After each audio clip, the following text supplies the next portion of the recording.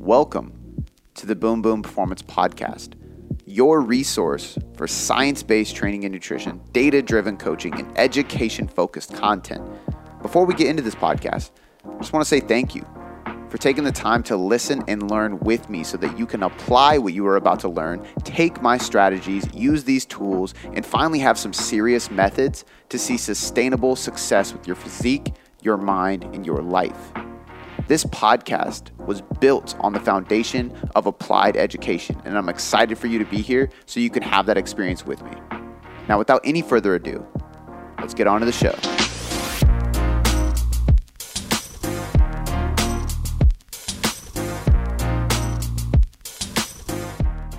All right, Q&A time. It has been weeks since I've done a Q&A. This week marks the week back to 3 episodes a week. I'm super happy about it. We are officially in the facility. It's just taken some time. I am sorry, but the content is back to normal schedule. In fact, it's going to be at a higher schedule. It's going to be getting crazy here soon. More and more content, more and more videos. So if you have special requests, please hit me up and let me know what you guys want to learn, what you guys want to see, how you guys want to absorb content, because we are going to write more, talk more, and film more. We're just going to do more content now that I have this place to do it in. I'm so hyped up about it. Can't wait to deliver more value for you guys. But today is a Q&A, and we are going to go down the rabbit hole. I'm just going to be completely honest with you guys. Today's questions, shout out to the people that wrote me some questions. They filled out the form, which, by the way, there's a form in the show notes you can fill out, and you can ask me any question you want. It is designed for this podcast.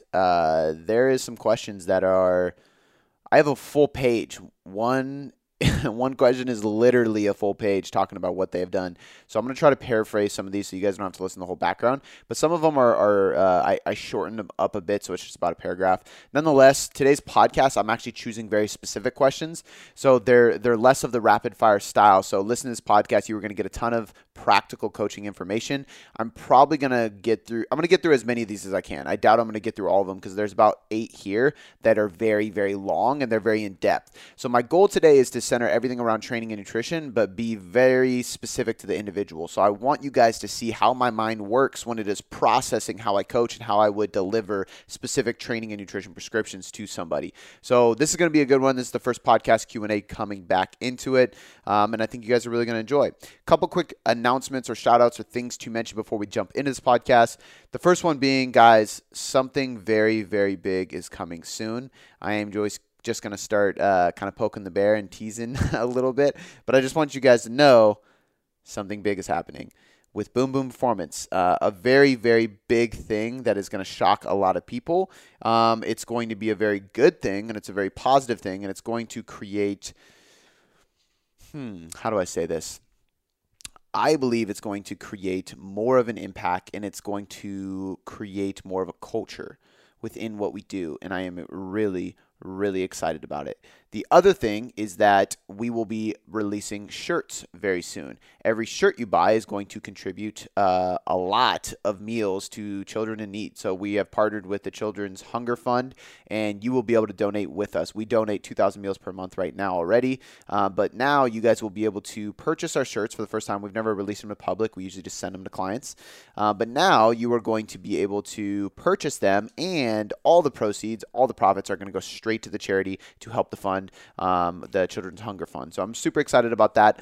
I'm just going to say this right now because we're in the works of getting everything worked out. It might even be available. I'm recording this over a week in advance. So if it is available, there will be a link in the show notes. If it is not, just stay tuned. I will mention when it is, and you guys will hear more about it because I'm really going to push this because it's an important fund to me, and it's an important charity for me to be a part of. And I've been really blessed to be a part of this and talk to some of the people running the higher ends of the organization. So I really want to make a big contribution every single month because the more you guys help me, essentially, the more people I can get to join this, the more you guys are joining our tribe. You are helping us with this thing that's so much bigger than us, and it's helping kids around the world. I mean, in poverty here in the United States, in third world countries. They even help with children trafficking, vitamins, minerals, and malnutrition deficiencies and things like that. So I'm really, really passionate about this. I'm really excited about this, and I want you to be a part of it. So if there is an opportunity for you to do it already, The link will be in the show notes. If there is not yet, just stay tuned. We are almost done with the pages, and it will be released very soon for you to contribute with us. Now, without any further ado,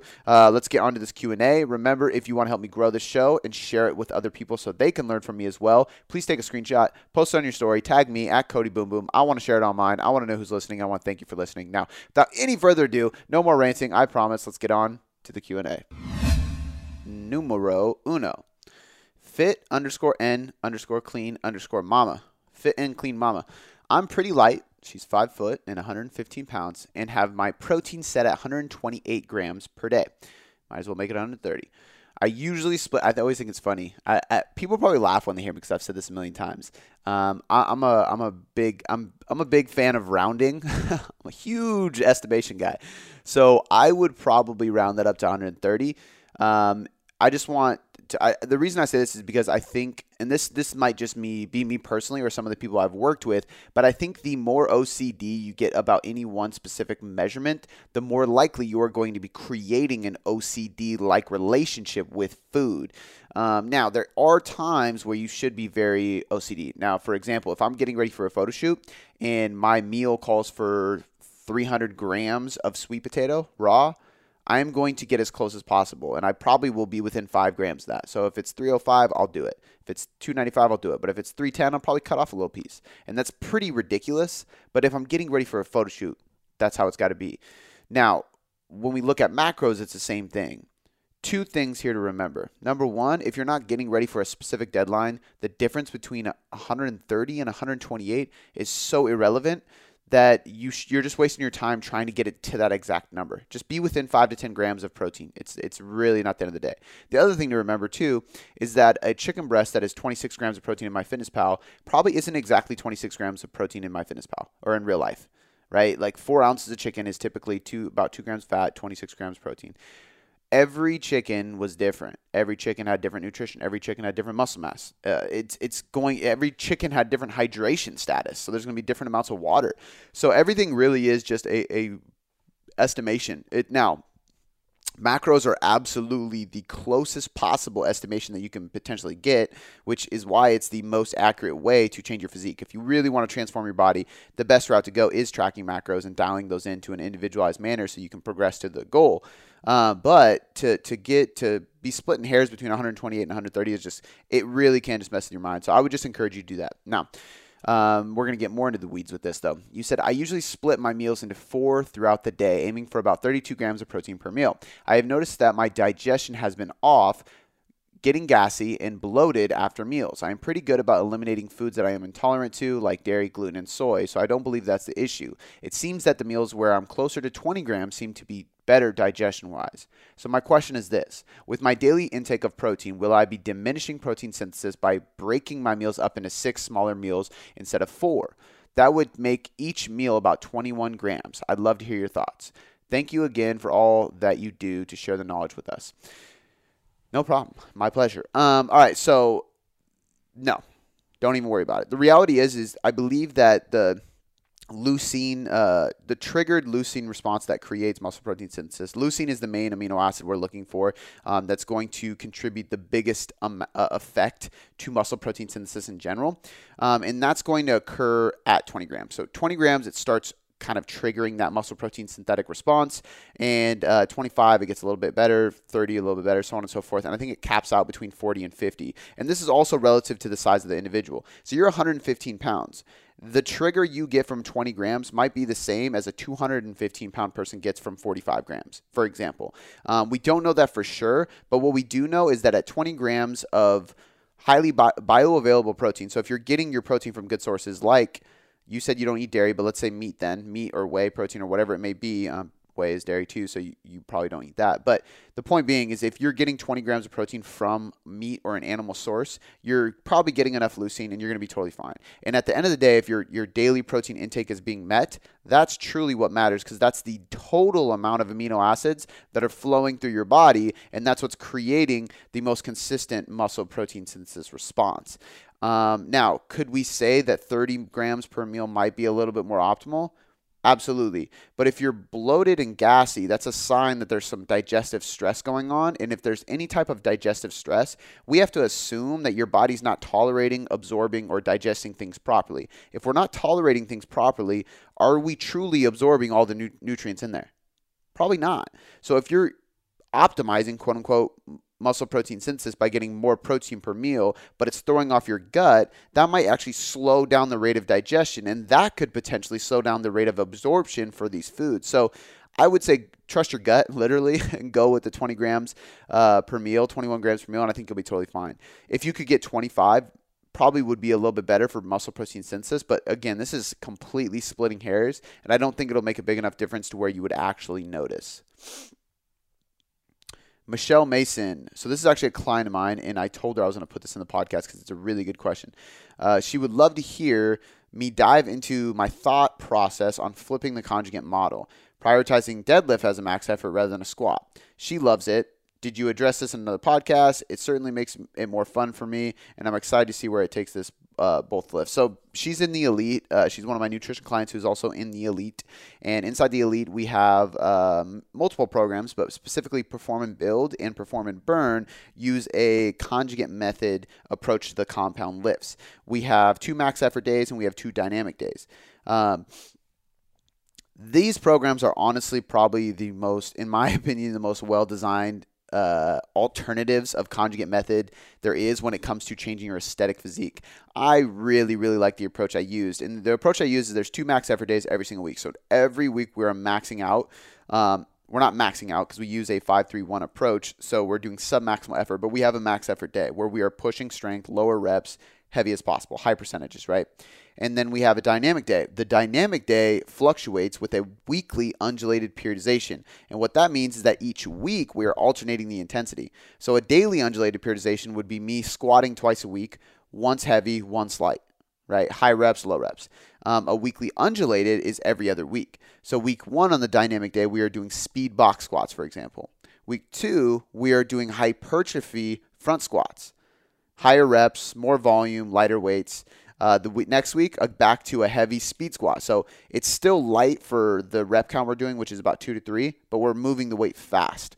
So we're doing speed, hypertrophy, and we keep the max effort every week. Really, really love this. So the way I tweak this from a normal conjugate method is that a normal conjugate method has 2 max effort days, two dynamic days. Those dynamic days are pretty much always speed work. So basically you would do a heavy squat and then a heavy bench, and then on your dynamic days you would do like a speed deadlift or a speed squat or a speed rack pull, some kind of accessory work, usually power, so low rep, not max effort, but very fast, explosive, speed deadlift against bands, for example. And then you could do a speed bench or a push jerk or overhead press, stuff like that. So it's accessory work, but it's usually working in the realms of power, right? Power and speed, which granted, these are probably the 2 most influential factors for powerlifters, and the conjugate method is built for powerlifters. And then after the speed work, you're typically doing some hypertrophy work. So you'll do some triceps, some high rep bench, dumbbell bench work, some RDLs, some lunges, stuff like that. That's more hypertrophy focused as the accessory work after you've done the speed compound lift on the dynamic day. So with conjugate method, we have a max effort and a dynamic effort. The dynamic is centered around speed. The max effort is centered around strength. And this is your upper lower split. And you do this consistently, and this is going to produce maximal strength. Now, if we look at somebody who is chasing maximal strength versus maximal aesthetics, it's 2 completely different realms. So if we want to keep performance and functionality at a high priority while chasing aesthetics, we have to flip this model around a little bit for a couple reasons. Number 1 thing I changed that she is asking is the deadlift. Normally it's a squat, so you're maxing out on the squat, which is the quote-unquote king of exercises, right? The squat is like the best exercise to everybody. The reason I changed this is simple. Number 1, there's something really fun about pulling some heavy shit off the floor. And I don't just say that because I personally enjoy it more, but because the majority of the people I've worked with, which is thousands of people I've talked to and directly worked with personally now, a lot of people just really enjoy deadlifting. So I made the deadlift the max effort lift instead of the squat because it's more fun for most people. The other reason is because I believe it's a more well-rounded lift. Not that the squat isn't more functional, because I believe the squat is a more functional movement pattern as far as what your body and your mechanics should be able to do. However, I also believe that true function, if we look at real life application, you're more likely to pick something off the floor than squat something down. But I guess you could say that you're going to squat down to pick up something, or you should, but most people don't. So is it what I guess this is a battle between what should be functional, because technically to lift things off the floor you should squat down, grab it, and pick it up, versus what is actually functional, because most of us just bend over and grab shit. But even besides that, I believe the deadlift is going to incorporate more muscle groups as a whole. More of your core, more of your back, more of the posterior chain, things that are, in my opinion, a little bit more important. But again, this is splitting hairs. I'm not saying that a deadlift is better than a squat in general. I'm just saying I tend to lean towards a deadlift over a squat in most cases. I also think more people have fun. And then the third reason is because I believe you're less likely to get injured by doing a deadlift, or you're less likely to fear getting injured. And I think that's the bigger one. A lot of people are afraid to put a heavy bar on their back and squat down. Either they don't have the mobility, they don't have a spotter, or they've never truly squatted heavy and they don't know how to move away. They don't know how to fail a squat properly. Deadlifts are really easy to fail. You start lifting and you can't lift anymore, let go. Done. If you're doing a squat and you get stuck in the bottom, it's kind of scary. And a lot of people don't know how to successfully fail or bounce out of a squat. So that being said, because of fun, because of injury, because of function, and because of what people fear, I tend to pick the deadlift over the squat just because of that. Then I like to use the squat for speed and hypertrophy work because it's easier to put less weight on the bar and move fast with a squat. So now we're still hitting the squat every single week because it's a very important functional movement pattern, but we're not doing it so heavy that people are fearful of putting too much weight on their back. And then when we do hypertrophy for high volume, we're doing a front squat. So again, I'm limiting the danger and I'm limiting the risk or the fear of risk that people have, because with a front squat, again, it's really easy to bail. You just drop the bar. It's in front of you. So that being said, that's typically why. It's not because I think that the conjugate method would be better with a deadlift as a max effort instead of the squat. It's simply because I know a lot of people need to work on their posterior chain. I believe that it is a more full body lift, and I think that it's easier for people to get behind the idea of lifting a heavy deadlift versus a heavy squat, especially when they're by themselves or following an online coaching program.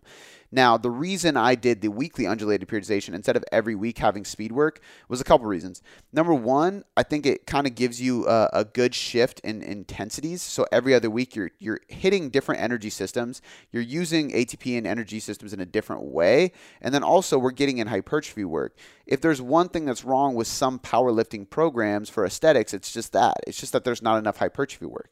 So it's not that there's anything wrong with powerlifting programs, but it's because the powerlifting program is built for a powerlifter who is trying to get maximally strong and doesn't mind getting bigger, let's say, but not necessarily trying to build muscle. But if your goal is fat loss and or muscle growth and maintenance, we need to incorporate more hypertrophy work. So what I've done in the conjugate method is I've kept the max effort idea, and then I did a weekly undulated model for the dynamic effort, and I split that with repetition effort, which would be more hypertrophy focused. And this gives you more variation because now your accessory work changes, your speed work changes, your compound lift changes every single week. And it makes it more fun and exciting for people. So that's kind of my thought process on the conjugate method and why I flip it the way I do when I'm working with somebody who wants to transform their body. Buffy. First off, I am blown away by how much quality science-backed information you give away for free. Thank you. You are truly serving the world by doing so. You inspire me. I am a 38-year-old, 5'9", 142-pound female who lived in indecision purgatory for the past year. Whoa. Using a visual estimation, I am probably around 22 to 23% body fat and have been lifting regularly, but not in a terribly structured fashion, for 2.5 years. My former trainer labeled me the epitome of skinny fat. First of all, you never talk to a client like that. I'm not going to go into a tangent, but I hope he didn't call you that.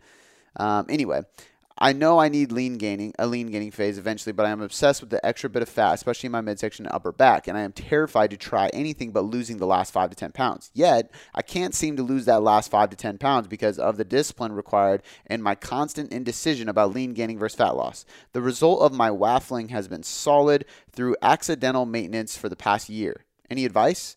I'm sure I'm not the only female out there with this quandary. Thanks again for the veritable treasure trove. wow, of knowledge that is the Boom Boom Forms podcast. I love this lady. Buffy, you are one of my favorite people. So here's what I think about this entire concept. The first thing I'm going to say is that you need to sign up and commit to something, whether you're coaching with my team or not. Like, I'm just saying in general, for a year. And you need to follow everything that coach tells you to do, and I shouldn't say don't ask questions. You should ask questions. You should ask a lot of questions so you can learn. And don't refute it, I guess I could say. The reason for this is simple. I wrote a newsletter the other day. I actually posted on Instagram too. And I talked about 1% for your 99%. The average individual lives to 79 years old. Now, I'm going to beg to differ with that because I think, unfortunately, with the state of disease and obesity, that lowers our average quite a bit. But let's just say 80 years. Let's say 80 years is the average lifespan of a human. Well, that means that if you spend 1 year, you are just over 1%, right? 8 to 12 months would be about 1%. If you live between 80 and 100 years old, you are spending 1% of your entire life learning how to do this properly. And that's the advice I would give to you. I would give you the advice of committing to 8 to 12 months with a periodized plan with your macros and your training, following a very structured program. If you've never followed a structured program, that's one of the best things you could do for your physique. It's going to take you to the next level by allowing you to see how a systematic approach works. Going from phase to phase, going from fat loss to maintenance to lean gain to fat loss, and going back and forth. If you can have somebody take over, structure that entire thing, and you can give your all for 8 to 12 months, I think you would see a dramatic change. Now, there's going to be a point in time where you're uncomfortable because the reality of losing that last little bit of fat and struggling with it, if you're in a position of being quote unquote skinny fat and you have 5 to 10 pounds to lose, but no matter what you do, you can't lose it, most likely you need to build some muscle. And I would have you consider that if you spent some time building muscle, that 5 to 10 pounds would be lost easier because your energy expenditure would go up. Your body would get a break from dieting, so your maintenance calories would go up, your metabolism would go up, your thyroid would be better off. Everything in your body would feel better and function better because you gave it a break from dieting. You eliminated diet fatigue by increasing your metabolism and moving into a more sustainable plan for a while. Then you're going to build muscle. Building muscle is going to contribute to obviously more caloric expenditure. Not a lot, but just maintaining muscle period is going to burn more calories. It's a little bit of a metabolic boost. But add to that, this is the big thing with muscle. When you have more muscle mass, your energy expenditure goes up in the gym. So what you are doing in the gym increases by you having a stronger output. You're lifting heavier weights. You're performing more explosively. You're moving at a faster pace. Everything you do in the gym becomes stronger, better, faster, and more resilient. That's going to lead to more energy expenditure in the gym. It's also going to lead to better insulin sensitivity, better hormonal production, and the ability to eat more food. When you eat more food, you have a higher metabolism. So it's this non-going cycle of you have to accept that this is not a short-term fix. Now, you lost weight, right, in the beginning, I believe. I'm assuming you started your journey, you probably lost weight. That is a quick fix. But once you get past those newbie gains and the newbie losses, you have to take a step back, look at a periodized approach, and it's going to come from dedicating 1% of your life to live a better 99%. And that was my whole thing. Dedicate 1% of your life to live the rest of your 99% better. Take 8 to 12 months to periodize your approach. Half of that should be spent at or above maintenance while chasing muscle growth. You should accept gaining some weight. Not a lot, but a little bit. Because it's going to put you in a position to where that 5 to 10 pounds you have to lose is not only going to become more easy to lose, but it's going to be less visible that you even need to lose it. Because if you have more muscle, you're tighter, you're firmer, you're bigger in the right areas. Bigger is not even the right word. But you're building a physique. This is physique development. This is bodybuilding, essentially.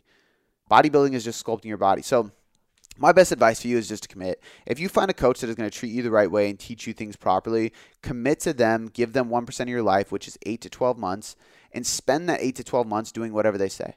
If you can commit to longer, commit to longer. The clients that I have that have the most sustainable results and stay lean and muscular and have this whole thing down like the back of their hand, they were with me for a year or more every time. And they leave in such a better place. And I see them months down the road, and they're still lean. They're still muscular. They're still trained. They love the process because they took the time to understand the process. So honestly, my best advice to you is that you do need to jump into a lean gain phase because the proof is in the pudding. I know I'm just ranting at this point, but if you've tried to lose that 5 to 10 pounds for a long time now, which is what you just said, that tells me that you have been working at it and working at it and working at it, and it's not working. So why are you going to keep doing what's not working? Maybe the thing that would work best for you is the thing you haven't tried, and that's a lean gaining phase. So spend 8 to 12 months, periodize your approach, spend some time gaining muscle, and then approach fat loss again after you've built some muscle and you've brought your body up to maintenance for a while, because you're going to set yourself up for a much better point. Much better position, I should say. All right, next question. Laura Turan. Have you done a podcast on testosterone replacement in women? It seems to be the new medication for some 40-something females. I have lots of girlfriends with pellets. Any thoughts? I have not done a podcast on testosterone replacement in general, specifically not for women. I think it's been brought up multiple times. I don't, honestly, I'm not one that is like a big pusher on hormonal therapy, hormone replacement therapy, HRT, TRT, any of those kind of things. But I'm also not against it. I have many clients that are on testosterone replacement therapy. I have a couple women clients who are on hormonal replacement therapy, different kinds. I think that you have to take everything in that world with precaution, because as you start taking replacement, you have to remember that your body slowly loses the ability or dampens its ability to produce on its own. And that's what's really cool about a lot of I know my good friend Sam Miller just did a podcast with a guy, actually Matt McLeod's brother, who works with TaylorMade Compounds, and this is actually the first time I ever heard of them or him or anything, and they do a lot of peptides, and there's some really cool peptides coming out that can help with some of the different hormones without because all it's doing is injecting already apparent amino acids into your body. And what this is doing, and I'm not a peptide expert, so I'm not one to ask super detailed information, but essentially what it's doing is recreating these in a higher dosage in a better way for you, and your body can essentially see the result without diminishing its own ability to create. So if, for example, there's one with like growth hormone, and it can help you produce more growth hormone, or you can inject yourself with these peptides that are essentially growth hormone peptides, and you will see the effect on your ligaments, your tendons, your muscle mass, your fat loss, but it doesn't diminish your body's ability to do it naturally. So if you stop taking them, it's not going to affect you negatively. Whereas if you take endogenous growth hormone as a steroid, it is going to diminish your body's ability to produce it naturally, and that becomes an issue. So hormonal replacement therapy is that. It does cause your body to stop producing things naturally, which is something you have to take precaution with. But the reason I am not totally against it is because if you go into this knowing that your body's not producing enough anyway, to me, I'm like, is it worth taking this? Yes, for the rest of your life, but to have a higher quality of your life. Absolutely. In most cases, it absolutely is. For guys, for example, I know more about men with testosterone replacement therapy just because it's more common. I've worked with more people that are on it. If you don't take it, you're already in a position where your quality of life is low. Sex drive, memory, cognitive function, your ability to train hard, build muscle, burn fat. It's already low because your testosterone is shot. And no matter how much forskolin, ashwagandha, and all these different herbs and adaptogens you take and how much you sleep, it's not going to be high enough anymore because it's already diminished. It's never going to be high enough naturally for you to feel better. So why not take it? Why not have a higher quality of life? Now, I do think that there are people who are in the mid-range or average, and I think they're just being lazy. For example, I took a testosterone test, and I noticed that mine was a little bit lower than I liked, and I changed my lifestyle. I started focusing more on sleep. I started wearing blue light blockers again. I did start taking ashwagandha and some different adaptogens. I started being smarter about how hard I dieted when I wanted to get into photo shoot shape. It took longer to do it. I focused on balancing my intensity. I focused on creating balance in my life so I wasn't working too hard. When I did these things, my testosterone increased. Now, when I had surgery, that gave my testosterone a big hit. I think that's one thing people fail to realize that happens with injuries. A lot of times there are some declines in different hormones because of injuries and lack of activity and stress on your body. But that's a completely different topic. The reason I'm saying this is my thoughts on hormonal replacement in general, not necessarily testosterone replacement for women, is that if whatever hormone you were trying to replace is already low enough to where your quality of life has diminished and it's not salvageable by natural remedies like DIM or ashwagandha or sleeping and things like that, I think it's worth it. I think why not? I mean, the reason women would be supplementing with testosterone is typically when it's combined with estrogen, which is the more common female sex hormone that people know. Um, it just helps with overall growth and maintenance and just repair of any reproductive tissues in the female body, period, as well as bone mass, muscle mass, improves your sex drive. I believe it's going to have the same effect, just to a lesser degree, as men with cognitive function, memory, stuff like that. Anything that testosterone does for women, it's probably going to do very similar to men. It's just in a greater degree with men because men's bodies and physiologies rely on testosterone a little bit more. So I don't have too many specific thoughts on the pellets or testosterone placement in general with women, but if it's recommended from a doctor, to me, if it's worth giving a shot naturally at first, and if that doesn't work, then I think replacement is a good bet, because if your body's not producing enough for you to live a high quality of life as is, why continue to not live a high quality life? That's my opinion. And throw this out there, nothing should be taken to super physiological levels. Just because you're taking TRT doesn't mean you're going to look like Phil Heath from Mr. Olympia. Those people take a super astronomical amount of testosterone and growth hormone and insulin and many other steroids. Many men, there's a lot of men who take TRT that you wouldn't even know take TRT. They take TRT to be at their normal level, and that's just making them healthy again, right? Phil Heath, Mr. Olympia, takes a super physiological amount of testosterone and many other drugs to be as big as humanly possible. And it's not even humanly, I mean, if we really look at it, but that's kind of besides the point. Ann Papino.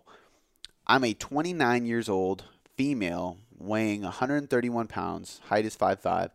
I'm on a fat loss phase since September. Started around 1,500 calories per day. 145 protein, 140 carb, 40 fat, and now I'm around 1,300 calories per day. I do strength training 4 times per week and one time 45 minutes per week of cardio, run or spinning. So one cardio session for 45 minutes per week. An average of 10 to 15,000 steps per day. I only lost 3 pounds since the beginning from 134 pounds, and my weight is totally stuck right now. I feel tired and hungry and really disappointed by the lack of progress. I was wondering if I should just continue to reduce calories to my end goal of 125 pounds, or should I reverse diet instead? If so, should I reverse from 1350 and up slowly, or jump back to new maintenance? So a few things with this one first, and I think there's a lot of women who relate to this, is we got to remember too, like, you're 5'5" and you're 134 pounds. You're 131 pounds now. You're not very big in general. So we have to remember that 1 pound lost to you is like 3 pounds lost to a 200-pound individual. It's going to show way more. So you have to rely less on the scale. So anybody listening to this who is at less than 150 pounds in general, you need to understand, unless you're 5 foot tall, which you're 5'5", so you're not like abnormally short. You're 131 pounds. You're not huge. I can tell you that right now. So my first tip to you is to remember you have to be tracking your measurements. Are you measuring like your navel and above and below? So like belly button, right above, right below, your chest, your arms, your legs, your calves, your butt. You should be measuring all these things on at least a monthly basis, because I have plenty of clients who are around your size who will lose 3 pounds in that amount of time and be very frustrated. And then we look and they've also lost 3 inches and it's like, oh shit. That's a lot, because it's going to be distributed differently and it's going to come off differently when you are lighter, and it's going to come off in lesser amounts from the scale perspective. But if your biofeedback and your measurements and your progress in the gym and your progress in the mirror are improving, that's what should lead your decisions in this journey. Now, you started this fat loss phase in September. So September, October, November, December. So you're about 4 months in. Should you reverse from 315 up or slowly, or just jump back to maintenance? I think anybody who is planning on cutting more should just jump back up to maintenance, almost always. So if you're like, hey, I want to be 125 pounds, that's my end goal. Of course, if I was working with you, I would probably ask why 125 pounds. What is that? What's the significance in that number to you? And then we can kind of analyze that, because I see a lot of people who once were 125 pounds. Then when we kind of like, you get away from that, you start training, do whatever, you gain weight, and then we come to approach a fat loss phase again. You're like, I need to be back to 125 pounds. And I'm like, well, you were 125 pounds a year ago, and you've gained 4 pounds of muscle in the last year. So like if you were 129 pounds, you would probably look better than you did at 125, because you have 4 more pounds of muscle. And if we dropped you to 129 pounds, you'd be the same body fat percentage as you were at 125 pounds, just looking better. yet you're so focused on that number of the scale, it completely skews what you should be chasing. So if you were my client, I'd probably go down a rabbit hole of asking you why, and peeling the onion until I got a really good answer and tried to educate you on what it is. Oh, I missed part of this question too. You said, should I reverse from 1350 or slowly or go up to new maintenance and then add up? Kind of confused. I'm going on vacation in March, so no rush for me. Back to like what I would do. I would probably go up to new maintenance if you're planning on cutting again. So I think anytime that you're going to plan on losing more weight, I think it's good to just give your body a break. And the problem with slowly reversing is, yes, you might be able to maintain your 131 pounds really well, but to be completely fair, like most of the weight, like if you did the diet right, most of the weight you'll gain back isn't going to be fat. It's going to be muscle glycogen and water and just food in your stomach. Now, if you add 100 calories every couple weeks, you're going to gain weight so slowly that it's barely noticeable. But if you jump up to your maintenance in a week, you're going to gain that weight from water, muscle glycogen, and food bulk in your stomach right away. So you're going to notice it quicker on the scale.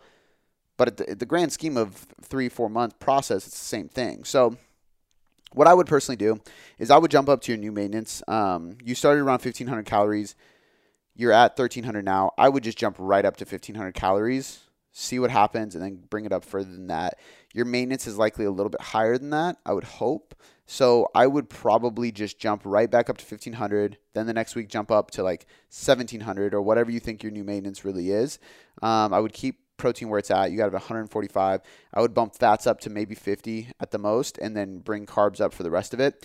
If you do that, your training's going to improve, your NEAT is going to improve, your muscle mass is going to improve, and I don't think you're going to gain much bad weight at all.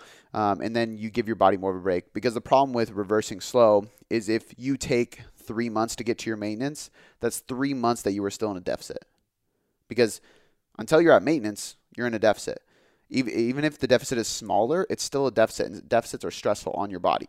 So if you take 3 months to get there, you're dragging that deficit out for 3 more months, which is going to cause more physiological stress, which is going to make the next time you diet even harder.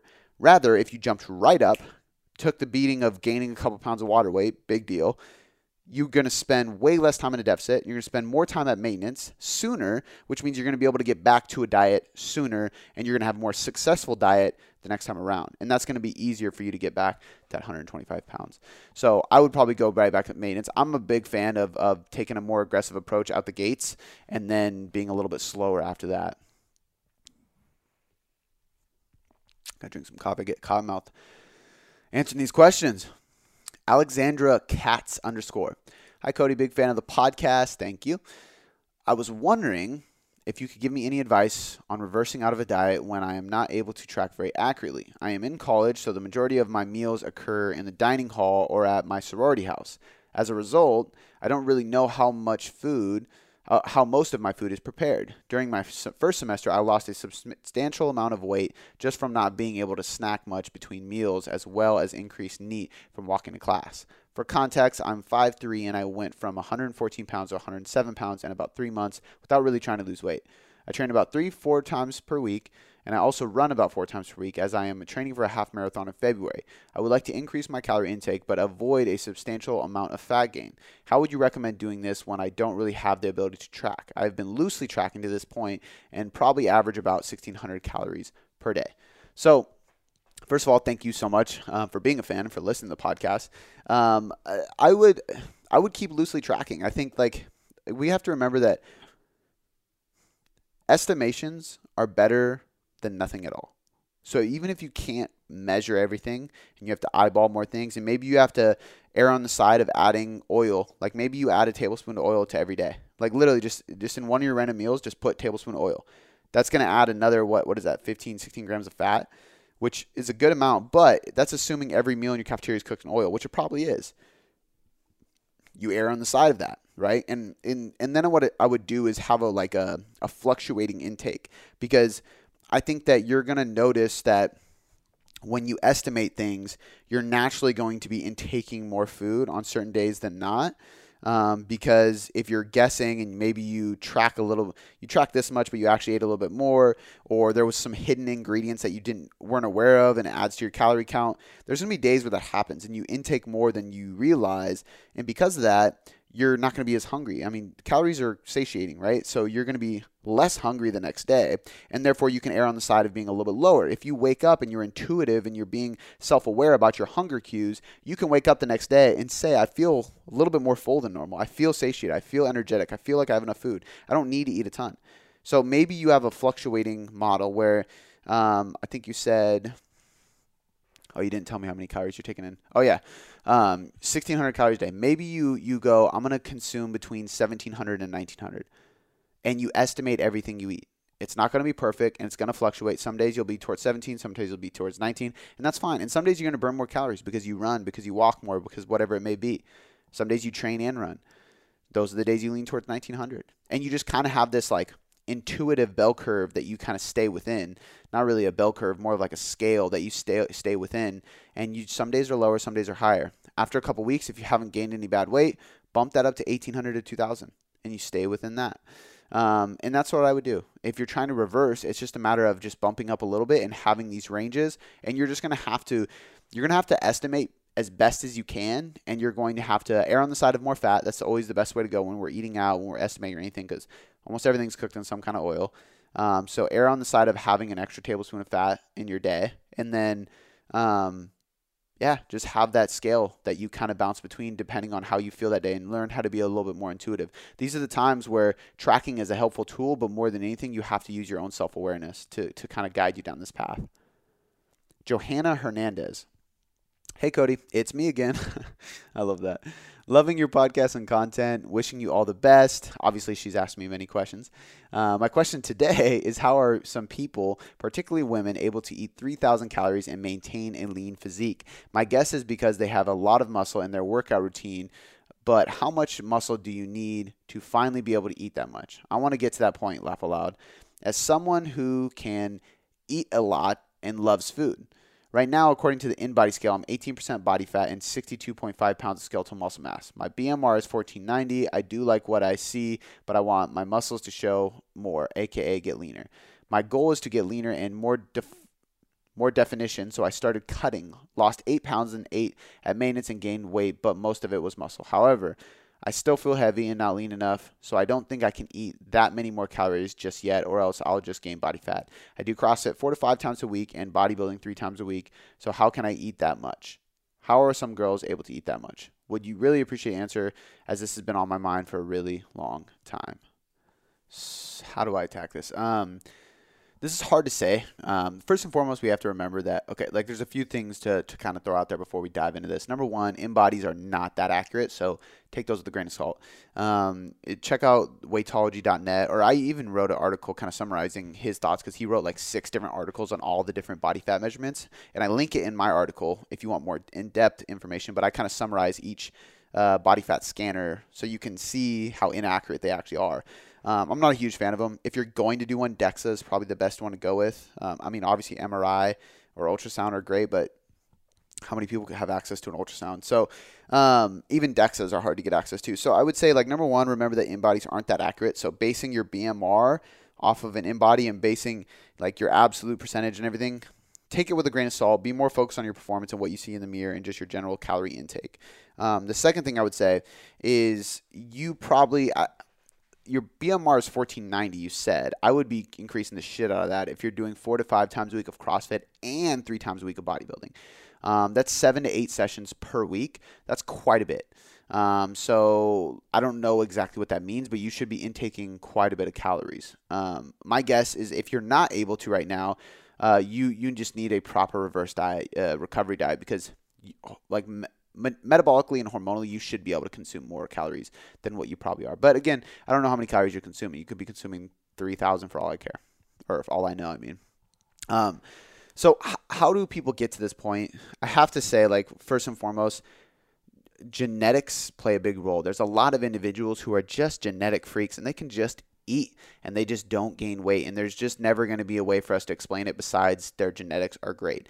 If you read The Hungry Brain, you can kind of dive into it a little bit. Some people's leptin receptors and the way their hypothalamus works is actually programmed a little bit differently. So neurologically, they are wired to have more adaptive metabolisms. And that's kind of my next point. They're wired to have these adaptive metabolisms to where when they consume a lot of calories, their body immediately burns more. So their body's system just works like a machine. And these people we see who can just eat and eat and eat and they never seem to gain weight, they don't even realize this. It's a natural mechanism that just occurs in their body subconsciously. But when they eat more food, all systems fire and work more effectively and more efficiently and at a higher rate. So they basically blink more, walk more, talk more, move faster, burn more during their training, take more steps per day, stand more than they sit. Everything speeds up and everything burns more calories because they're taking in more calories. So their natural ability to take in and burn more because they're taking in more increases. So a lot of people are just genetically gifted in the sense that their metabolism are highly adaptive in the positive way. That being said, many of those people you'll notice too, like when they cut calories, they don't just, if they can crank their calories up to 3,500 and not gain weight, they don't just drop to 3,300 and lose weight. They usually have to drop calories pretty low still too. But when it comes to maintaining weight, their bodies are built to do it. So for some people, that's usually the cause. You asked about muscle mass, and I would say muscle has an effect, but the studies showing how much calories muscle actually burns day to day is actually pretty low. So for a lot of people who have a lot of muscle mass, yes, they burn more calories than the person who doesn't have much muscle mass. However, it's not as much as you would think. So I wouldn't bet on the fact that like, oh, if I just build a ton of muscle, I'm going to burn way more calories, because that's not the case. Typically, you burn very little. It's not as much as you would actually think. So don't bet on that as your way of getting leaner or being able to eat more calories is what I'm getting at. How can I eat that much? How are some girls able to eat that much? Genetics we can't change. Muscle mass will have an effect, and output in the gym will have an effect. Some people believe you can train your metabolism. I would say you can't. I think that metabolism has a range that it works in. It has kind of like a thermostat, but you can't really train it to go outside of that. Your thermostat has a limit that you can bring it up to, and the goal of reverse dieting should basically just be to bring it up to that limit. Now, your limit for how many calories you can consume and still maintain weight might be 2,700 calories, let's say. And that's pretty damn high. And that might be your ceiling. And that's good. And you do have to approach that methodically. You do have to approach that in a specific way to bring your calories up to that point without gaining fat. You do have to properly program that. You have to manage stress properly. You have to balance intensities properly. And you do have to plug your training in a specific way. But some people who are the exact same weight, height, and do the exact same training as you, their threshold for their thermostat might be 3,500. It's genetics.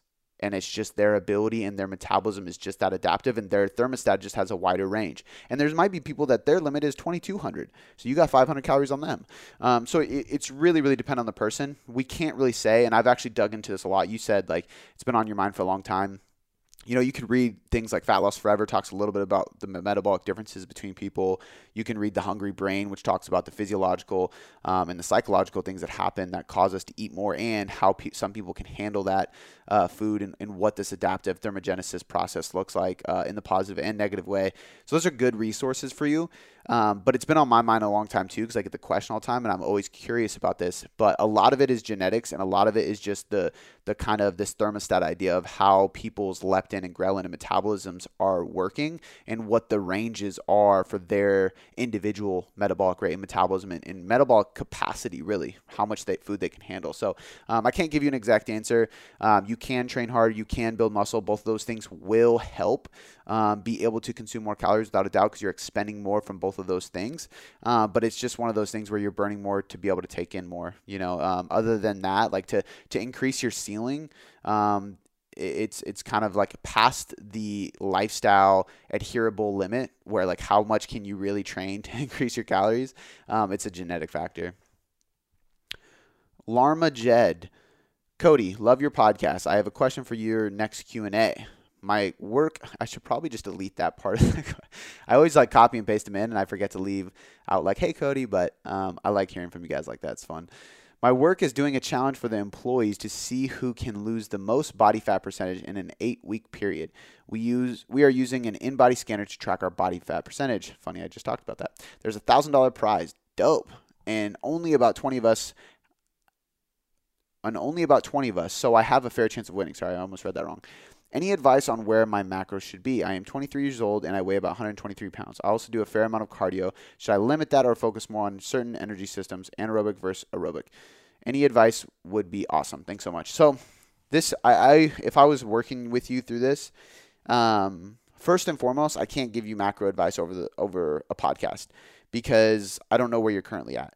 I would say, like, if you really want to make the most out of this, hire somebody to help you. But I also don't, like I said, I've worked with people who have hired me to get them through work challenges like this. And the first thing I do is, hey, track your macros for the next few days. I need to see where you're at. Because if I say, like, hey, we're going to it's only 8 weeks and it's $1,000 prize, we're just going to go at this pretty aggressively.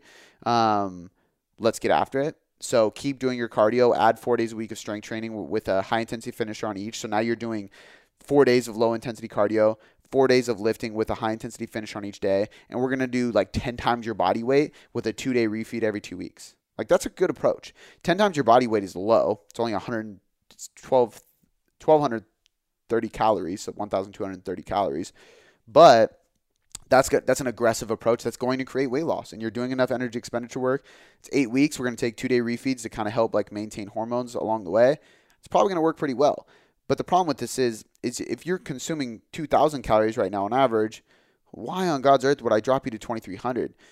Because that leaves us no room to improve, right? So rather, what I would probably say is like, hey, drop to 1,700. We're going to create a 300 calorie deficit, and we're going to increase your protein more. Protein's more thermogenic, it's more satiating, and if we fill majority of your calories with protein, you're going to store less body fat, period. And then we'll go from there. So once you plateau, we have room to pull. Now we're going to pull 100 calories more. Now we're going to pull 100 calories more. So by the time 8 weeks hits, you finish the diet at 1,400 and you won, right? So it's hard for me to say.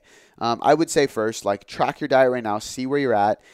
If you were eating less than 120 grams of protein, the first thing I would do is take your current intake. I would drop calories by 5%. If you're eating enough protein. If you're not eating enough protein, like let's say right now you're only eating 80 grams of protein, I would leave your calories right where they're at. After you track for a few days, find out what your true maintenance is, what it currently is. Then bump your protein up to about 140, so you're eating more than enough protein, and keep your calories where they're at. So you're eating at quote-unquote maintenance technically, but from that point, we bring up protein enough to where you're probably going to see some pretty good body composition changes without actually dropping into a deficit whatsoever. And then I would just ride it out. 4 days a week strength training, get your need up. So just instead of like daily cardio, I would just set a high step count. So if you're stepping 8,000 steps a day, set it for like 14,000 a day, like pretty cranked up. It's an 8-week period. So you're better off taking things pretty aggressively and trying to get after it. And you're young, and I doubt you have too bad of a metabolic rate or anything like that. I got to imagine you haven't done too much work on your body. But the thing I would say too is you're only 123 pounds.